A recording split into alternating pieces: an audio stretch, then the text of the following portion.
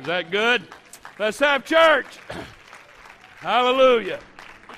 Well, I've come today with a very passionate message, and it's one that you'll need to think about as you hear it delivered, and I'm going to ask you at the conclusion of it to respond accordingly. John chapter 21.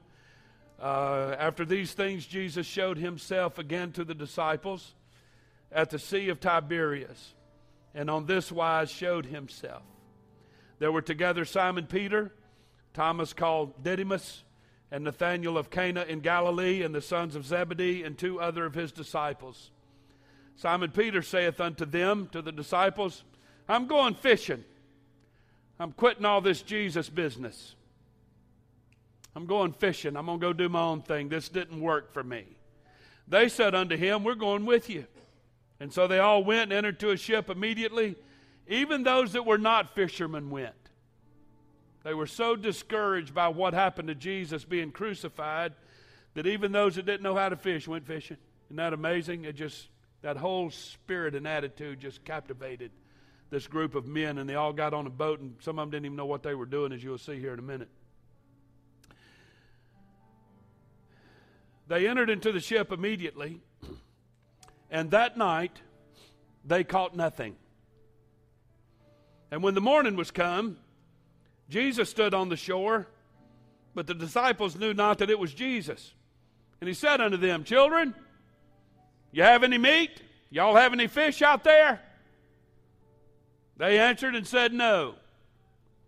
He said unto them, cast the net on the right side of the ship, and you shall find. They cast therefore, and now they were not able to draw it for the multitude of fish. I want to read one more verse, actually two verses. Isaiah said, God said in Isaiah, come now,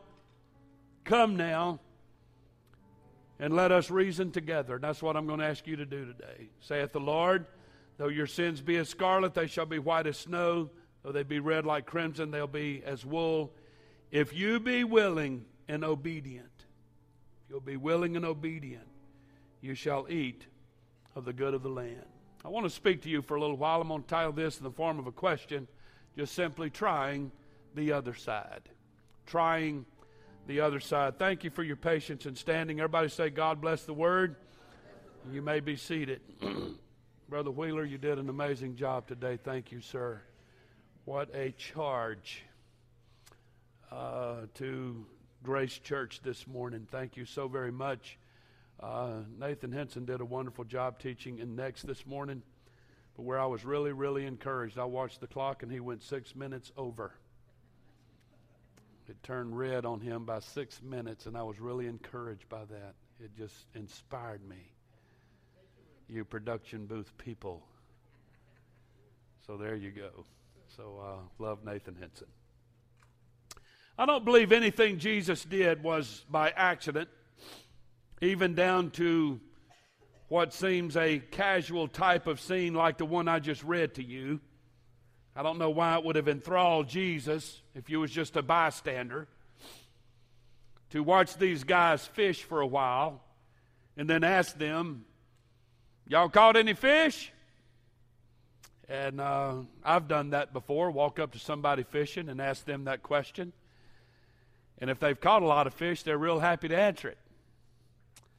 But if they're not having a good day, they really don't want to answer that question. They want to say, it's none of your business. You go down there and fish, and if you catch fish, fine. Don't worry about my fishing. This story came after Jesus had resurrected from the dead, and John said that when Jesus showed up, they didn't recognize that being Jesus. That's amazing. This is going to be real hard to preach in my time frame, and they hadn't turned the clock on. Hallelujah, glory to God. So I'm good to go today. I don't have that clock back there staring me in the face. Don't turn it on now. It's too late. I'm kidding. You might want to turn it on, actually. But this was after the resurrection. The women had been drawn to the tomb, as those of you that remember the story. But the men, his disciples, perhaps felt betrayed. they got the message secondhand. The angel said, tell his disciples and Peter. So Peter kind of got it kind of backhanded from one of the women who had been there that y'all need to go to the tomb. But my question is, Jesus told them that he would resurrect on the third day. Why weren't they standing there waiting for it to happen? He told them it was going to happen. Okay. So they got their feelings hurt. This whole Jesus business, and to put it into our culture, into our cultural vernacular, the church thing wasn't working. They gave it all they had. Everybody listen to me today. They gave it all they had, and it didn't work. The one they followed was brutally murdered in front of their face, and they were helpless to do anything about it. They summarily forgot all of his promises. They forgot everything he said, etc. And Peter kind of led the charge that said, forget about all this business. I'm going back to fishing. That was his way of saying, my feelings are hurt. I'm close to being bitter. I'm disillusioned. I'm confused. I don't know which end is up. I thought I knew Jesus. I thought I knew a little bit about church. I thought I knew some about the Bible. I thought I knew the preacher. I thought I knew about all this stuff, and now my world has been turned upside down. I'm forgetting about it all, and I'm going back to my original lifestyle as I lived it before I ever met Jesus. We call that backsliding.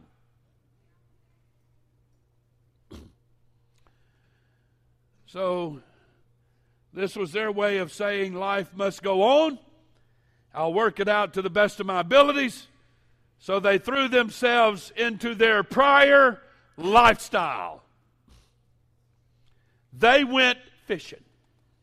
And the Bible said on their first night back to the water, after backsliding and turning their back on Jesus and the kingdom of God, it didn't go too good.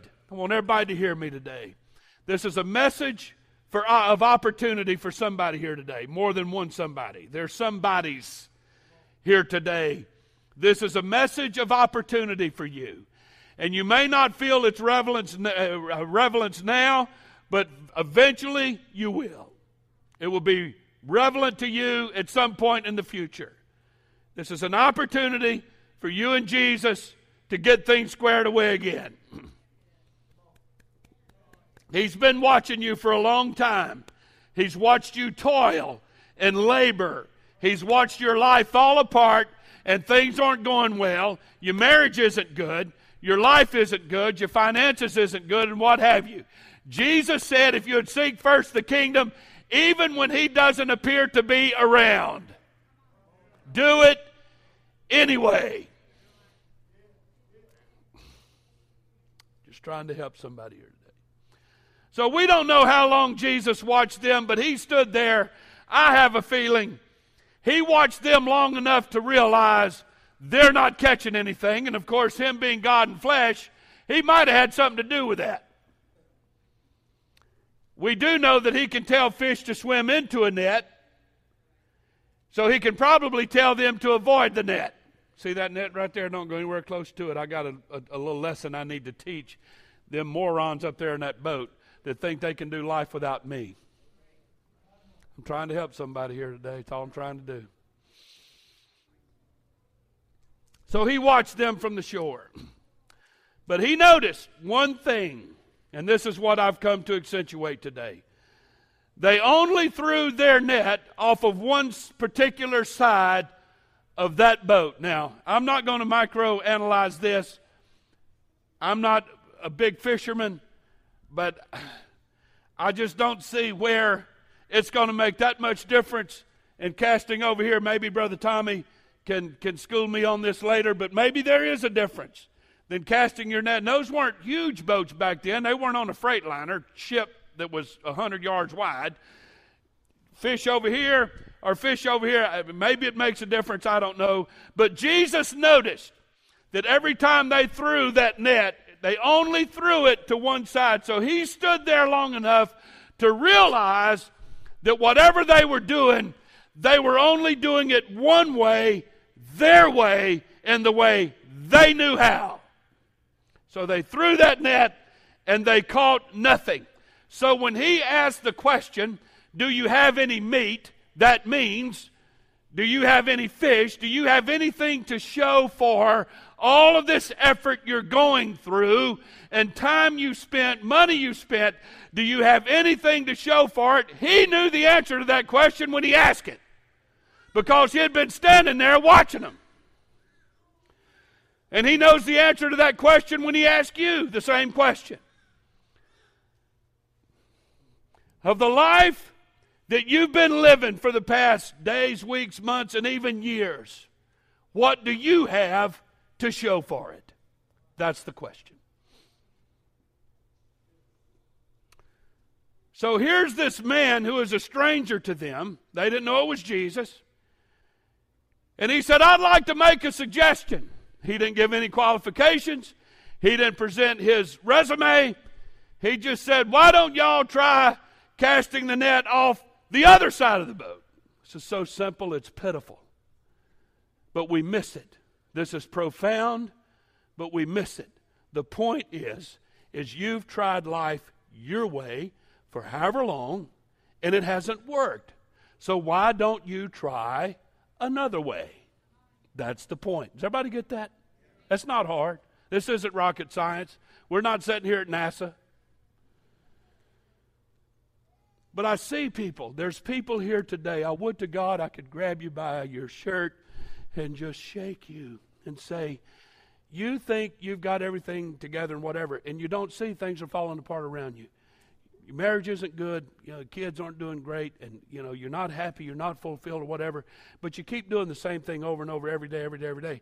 Why don't you try something else? And in this particular case, Jesus knew what he was doing, and so he communicated later very clearly to Simon and these other disciples, you just don't walk away from me that easy. Number one, you didn't listen to what I said. Number two, if you heard what I said, you didn't believe it. And you don't walk away that easy. He came and found them. He watched them and them living their life, their way. He watched them do that. And at a critical moment, at the most opportune moment, and it's what God is doing today in this service right now, with there several people here today, God is shouting in your ear. Have you any meat? What do you have to show for your life that you've lived it your way for the past however long? He's setting you up. And your answer, if you're honest, is not much of nothing. I'm not happy. I'm not fulfilled. Life hasn't gone as I've planned. Folks, I have seen this all of my life. And I would to God people would understand it and just listen to the preacher one time and say, you know what? I'm going to do what that dude up there is shouting to me about. I'm just going to try it. And I'm shouting because I'm passionate. I told you I'm passionate today. I want to get loud in your ear, and I want you to hear it. This isn't a game. It's not an option. It's not, I can if I want, and I don't have to if I don't want to, and that kind of, it's not that. It's more than that. And it's not just based on this life. There's an eternity ahead of us, and that's where the big deal happens.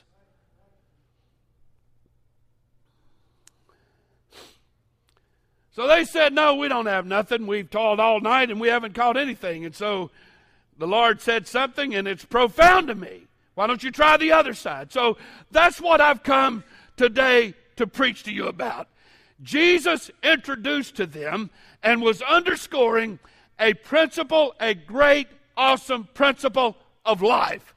In life, there is always another side. There's always an option. You never get to the end of your road without there being an option.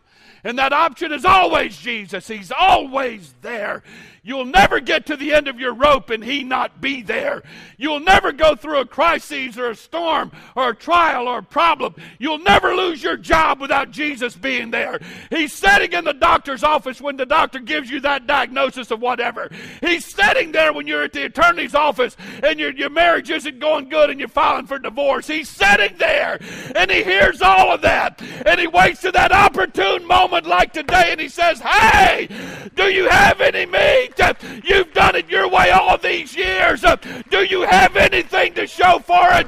If you don't, then I'm giving you a way out. I'm giving you an option. I'm giving you a choice that life can get summarily better if you'll choose my way and let me direct your paths. I would to God somebody would hear me today.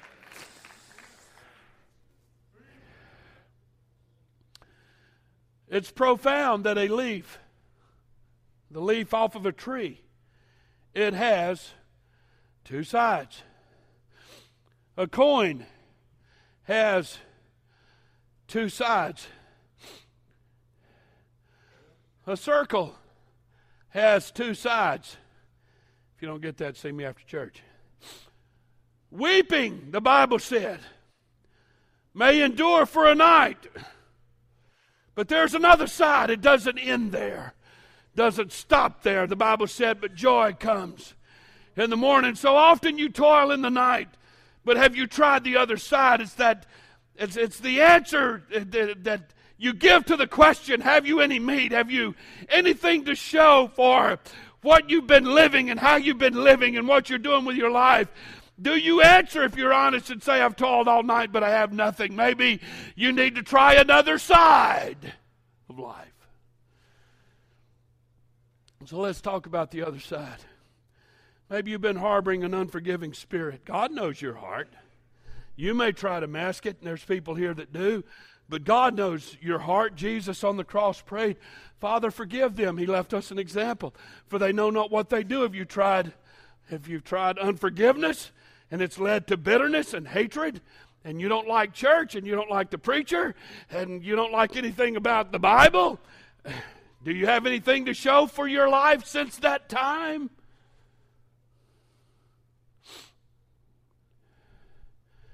Have you any meat? So instead of doing the grudge and the unforgiving thing, why don't you try forgiveness? There's another side. There's another path you can choose. Why don't you try forgiving that person, as hard as it may be? If you pray first about it, spend some time over there, a little more time over there, and a little less time with the attorney. And the attorney telling you how to get even and how to balance the score and how to get revenge and all that.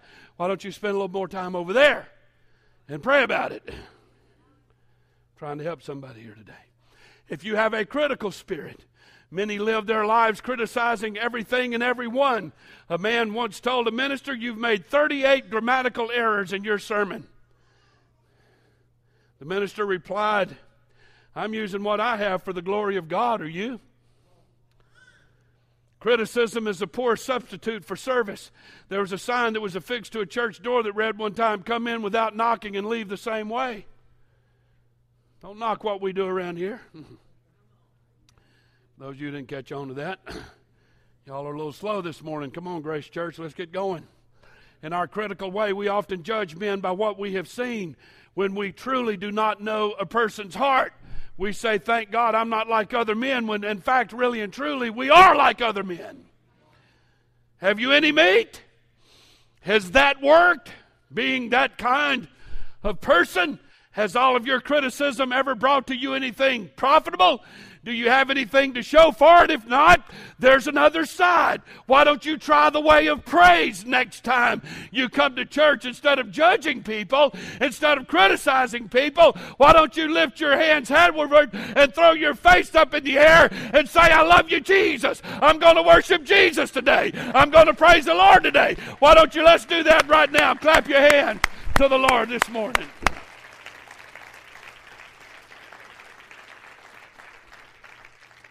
Anybody living the way of indifference? Galileo, the deputy at Corinth, had a chance to go hear the great apostle Paul, but he said, the Bible said Galileo cared for none of these things. It's an indifference towards the things of God. You ask people why they're not in church, and they can give you a long list of excuses, but the sum total is they don't care for these things. They don't care about it. The psalmist said, I was glad when they said unto me, let us go into the house of the Lord. And Paul said, forsake not the assembling of yourself together, as the manner of some is, as you see the day approaching. But you say, I don't care about any of those things.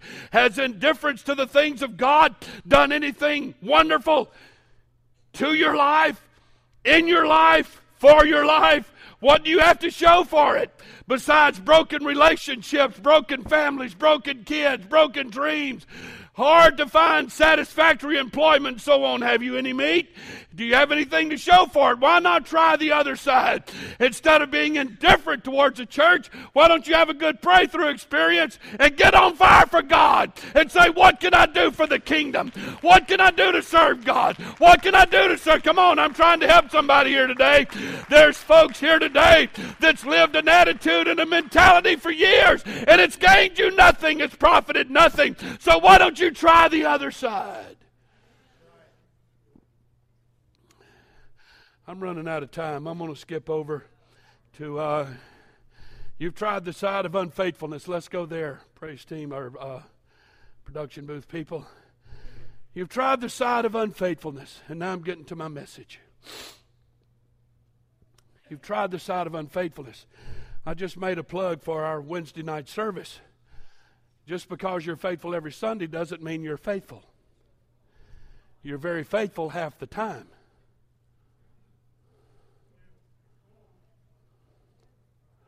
Just trying to help somebody here today. We need to relearn and reevaluate the word faithful. When it's time to come to Wednesday night church, we went to somebody's house the other night. I did. And these folks live a long ways away. If I were them, I would move closer to Grace Church. I'm just saying. Move in my subdivision. A lot of Grace Church lives there anyway, so come on and join the rest of the folks. But just, but once I drove to their house and back, I realized, man, when Wednesday night comes around and, hubby gets home, right at church, and it's hard to eat dinner real quick and get everybody dressed and come to church, but they very rarely miss. And I thought that was amazing.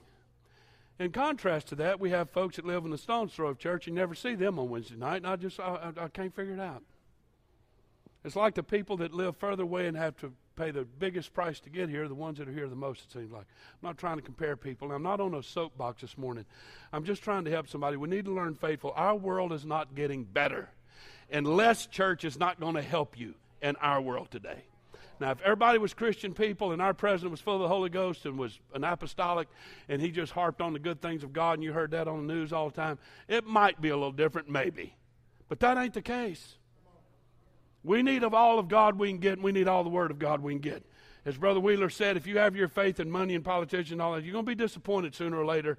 It's not going to last. You need to be faithful to church, faithful to your pastor, faithful to your prayer closet. Pray first. Faithful to your prayer closet, faithful with your tithe. Tithe is to be paid as income is made. It's the top tenth, the first tenth. Have you tried the way of unfaithfulness? Have you any meat? What have you gained by that? I heard someone who is not real faithful to church complain because their kids aren't. Well, you taught them. Don't complain your kids don't come to church half the time when you don't either. Be honest about it. That's what I'm talking about today. I'm trying to help somebody. It's never too late to start. Why don't you get in gear, have a good pray-through experience and say, God, it's not brought me anything. I've not accomplished anything, and all I do is sit home and watch television on Wednesday night, Fox News, and I'll go to bed so depressed I can't see straight. Come out here.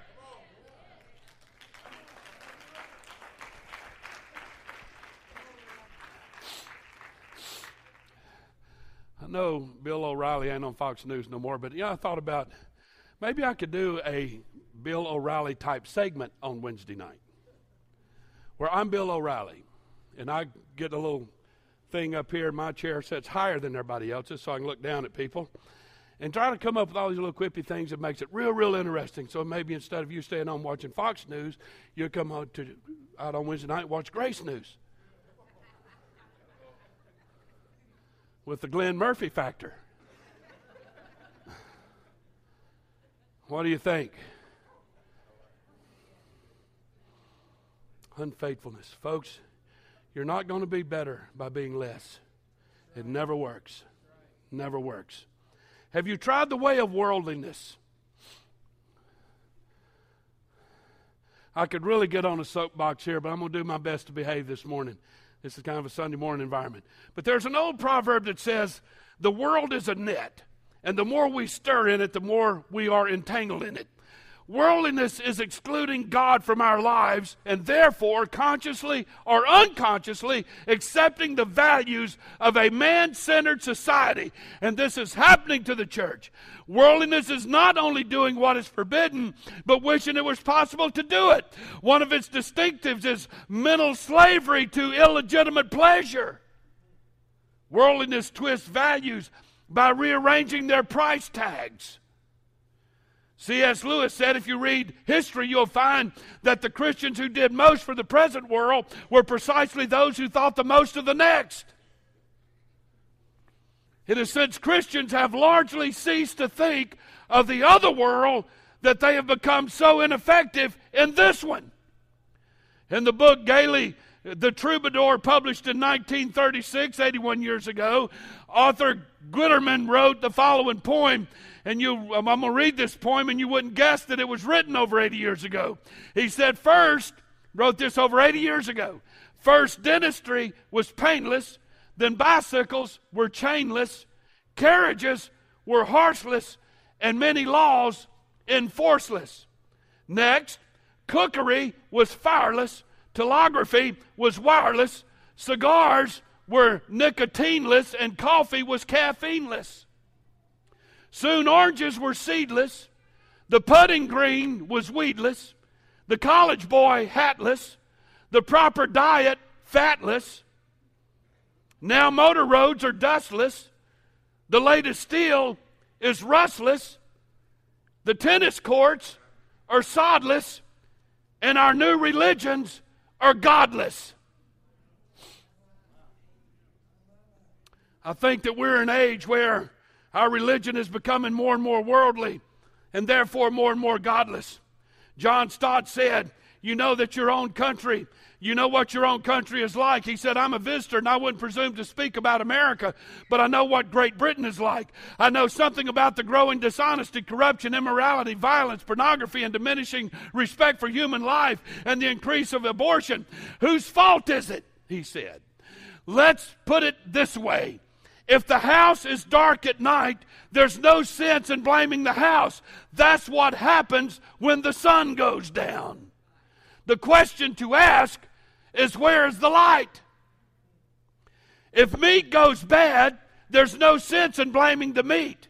That is what happens when the bacteria are allowed to breed unchecked. The question to ask is, where is the salt? It's a preservative. If society becomes corrupt, he asked, like a dark night or stinking fish, there's no sense in blaming society. That's what happens when fallen human society is left to itself and human evil is unrestrained and unchecked. The question to ask is, where is the church? If you're a part of a church and you've tried the way of worldliness, what have you got to show for it? Have you any meat? For all of your toil and labor to be worldly, has it gained you anything? Are you better off now than then? Is your life better now than it would have been had you been living for God all of that time?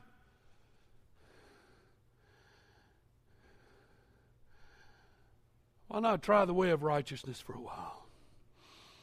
Why not have a good pray-through experience and say, God, I'm going to give my life back to you? My last question today.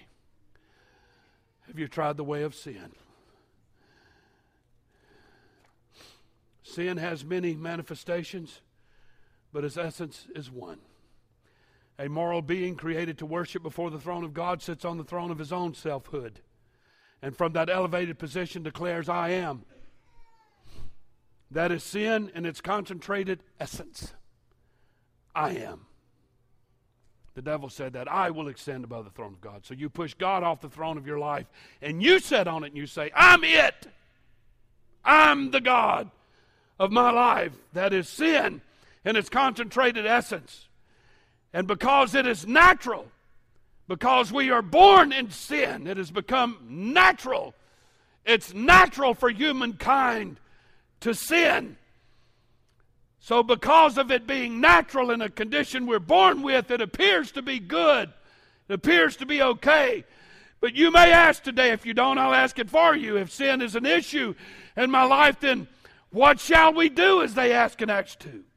It's the deep cry of every man who has suddenly realized that he is a usurper and sits on a stolen throne.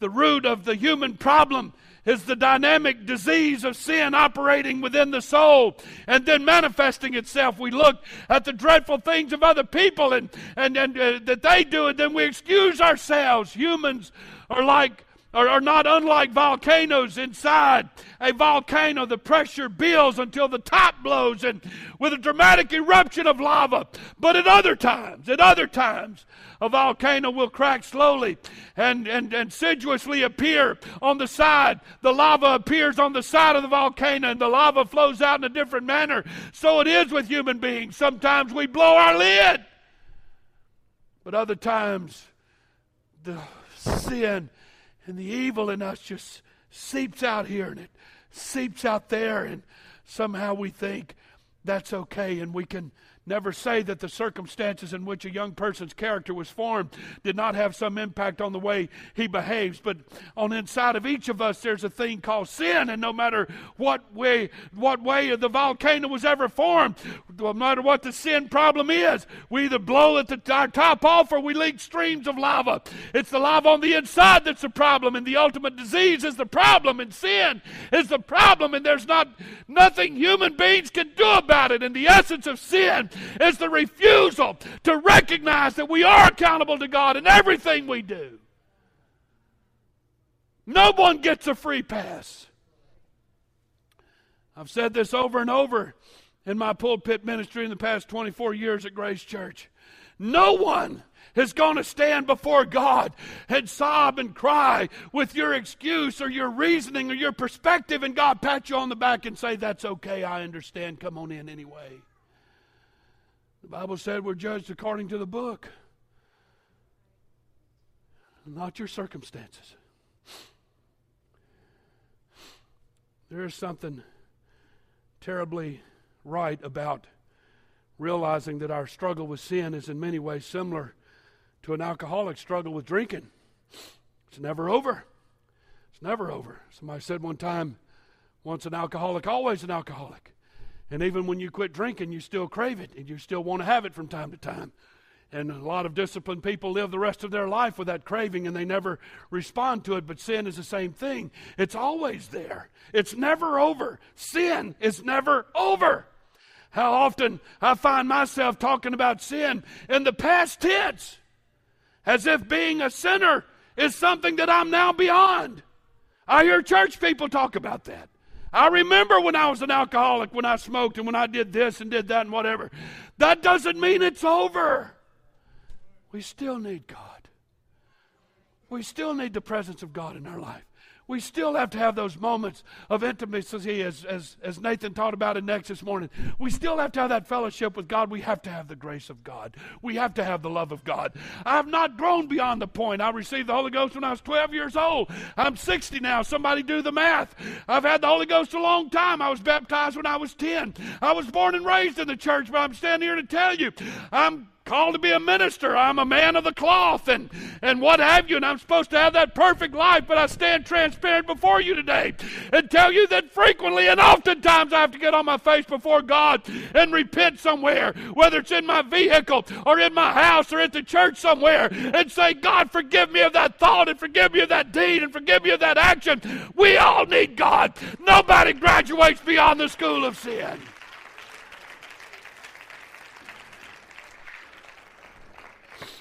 And I'm going to speak to the core of UPC here today. We can dress up in all of our holy garb and not cut our hair and do this and do that and whatever else you want to put in that blank, but that's still not righteousness to God. Not in and of itself. If you're toting stuff around on the inside of you, that's as much sin as anything else you can do on the outside. So, come now. Let us reason together. I'm not better than you because I'm the preacher today. I'm not on an ego trip. I needed God yesterday. Sister Dean, I needed God this morning. I promise you I did. I'm not better than you because I'm preaching this message. I'm preaching this message to you today because I'm like you. And I know that I've pretty much lived the choir boy life, Sister Landry. I've never been an alcoholic and a drug addict and all that foolishness. But I've had issues with pride. I've had issues with an unforgiving spirit. I've had issues with jealousy. I'm being honest. And I have to pray about it. And I have to pray about it often. I'm not better. I'm just preaching to you because we have that in common. And I'm asking you, let's reason together. There's people here today that's lived a life, a mentality, a perspective, a point of view. You've lived it for years. It's got you nowhere. You're not any better now than you were then. You still need God.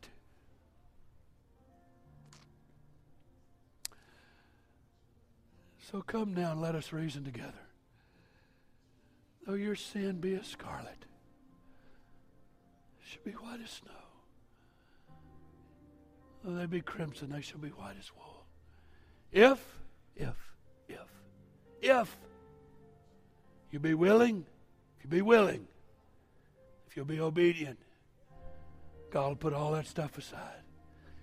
He'll erase all of it out of your life.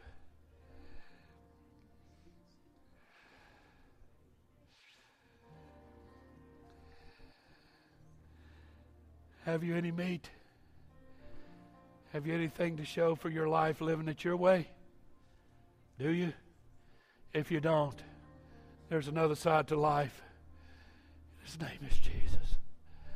Come unto me, all ye that labor and are heavy laden, he said. Take my yoke upon you.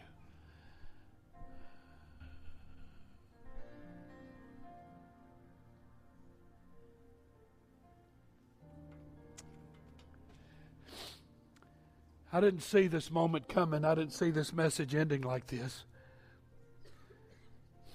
But in the past 2 or 3 minutes, I have felt a deep, deep surge of the Holy Ghost.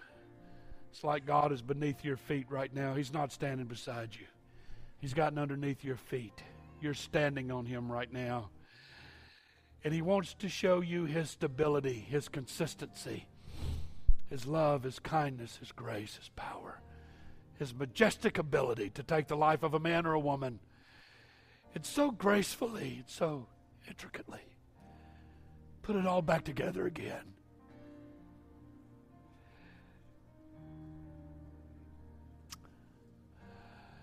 Mom, Dad. You know, stand with me this morning. I'm done, but moms, dads, our society is so out of whack now, it's unbelievable. You know, and you're getting so many things every day shoved down your throat. You know what's interesting to me, and it came to light in Next this morning, listening to Brother Nathan teach. You know, and social media came about as a big deal, and everybody loved it, and I've got 200 friends on Facebook, and 81 people follow me on Instagram, and I got a Twitter account and all that stuff. And boy, we all jumped in it. Now we're hearing Bible studies and preachers, I do it all the time, are trying to tell people how to cope with the disappointment and letdown of social media. It's like it's replaced alcohol and nicotine in the preacher's sermon. There's no fulfillment in that.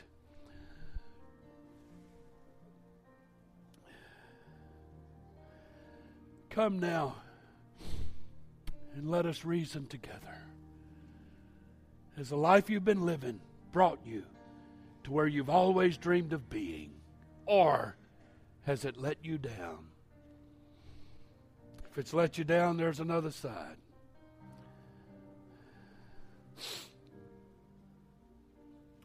Brother Greg, I don't know what else to say, man.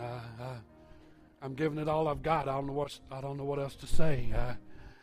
It'd be really cool if there's about 8 or 10 people up the front of this building already and say, man, that applied to me, but we're in the waiting room of the doctor now, and instead of the doctor talking to us one-on-one, he's just talking to the whole crowd, and we don't know if he's talking to that guy or he's talking to that guy or me. I'm talking to you, whoever you are, wherever you're from. Jesus said, I am the vine, and you are the branches, and without me, you can do nothing. Try the other side. Give God His due in your life and see what God can do. There's scores of people here this morning that have experienced what I preached about. There's a lot of people here today that said, I can live life my way, and they came to a point and said, it doesn't work, I've got to do God's way, and so they did, and life is summarily coming together for them. That could be your testimony here today.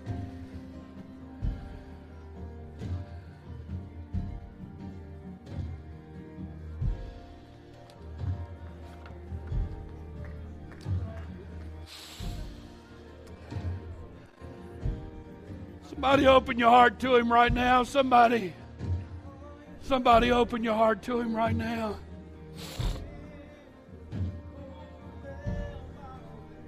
Hallelujah. Hallelujah, hallelujah.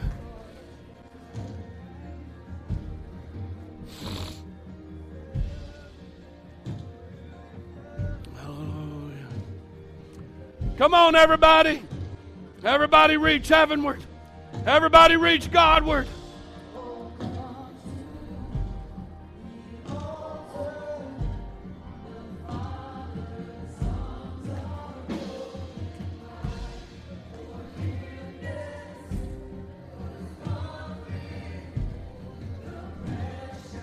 Is it working?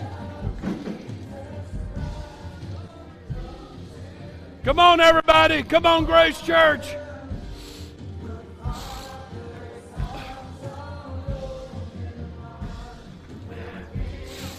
Hallelujah, hallelujah, hallelujah, hallelujah.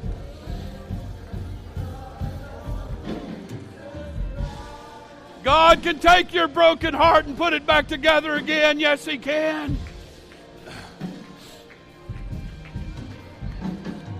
Somebody reach. Somebody reach. Somebody reach. Hallelujah to God. Hallelujah to God.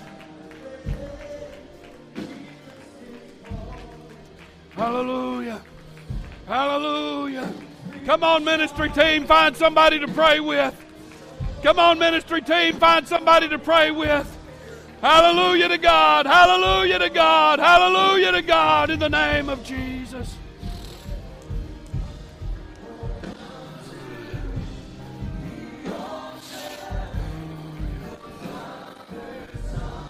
In Jesus' name.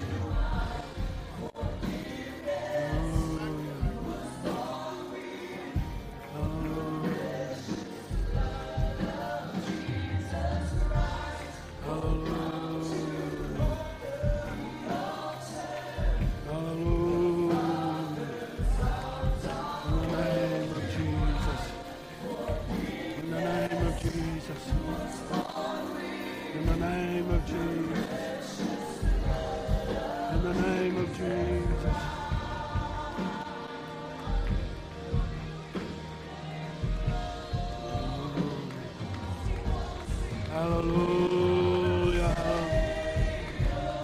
Hallelujah.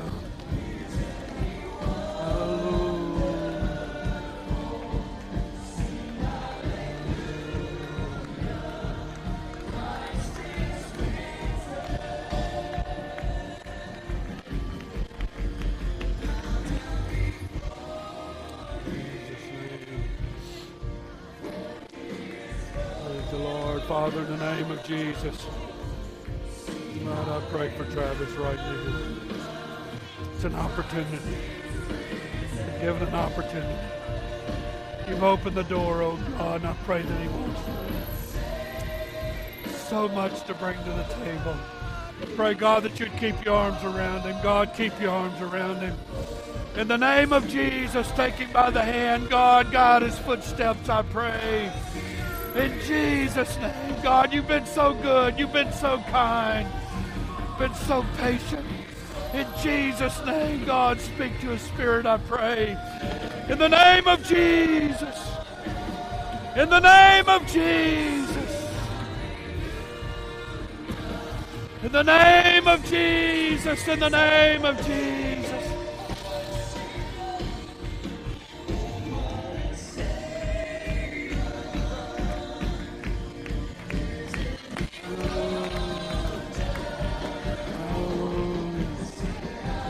Hallelujah. Come on, folks. Everybody reach. There's a move of the Holy Ghost going on right now.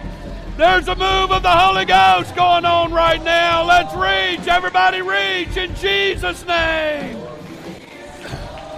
Hallelujah, hallelujah, hallelujah. In the name of Jesus.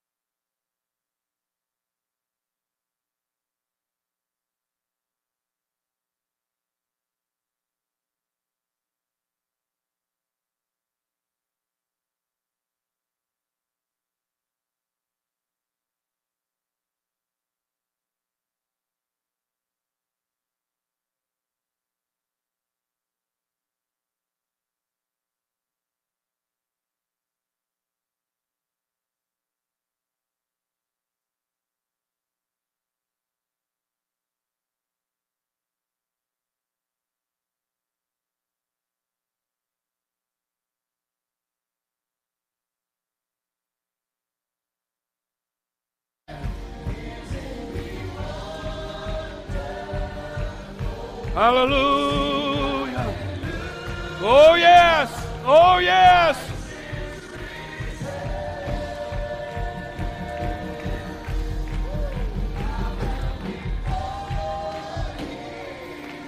Hallelujah, hallelujah, hallelujah, hallelujah. Somebody let the Lord have his way. Somebody let the Lord have his way. Come on, Grace Church. Folks praying all over the building. Let's worship the Lord this morning. Let's talk to Jesus.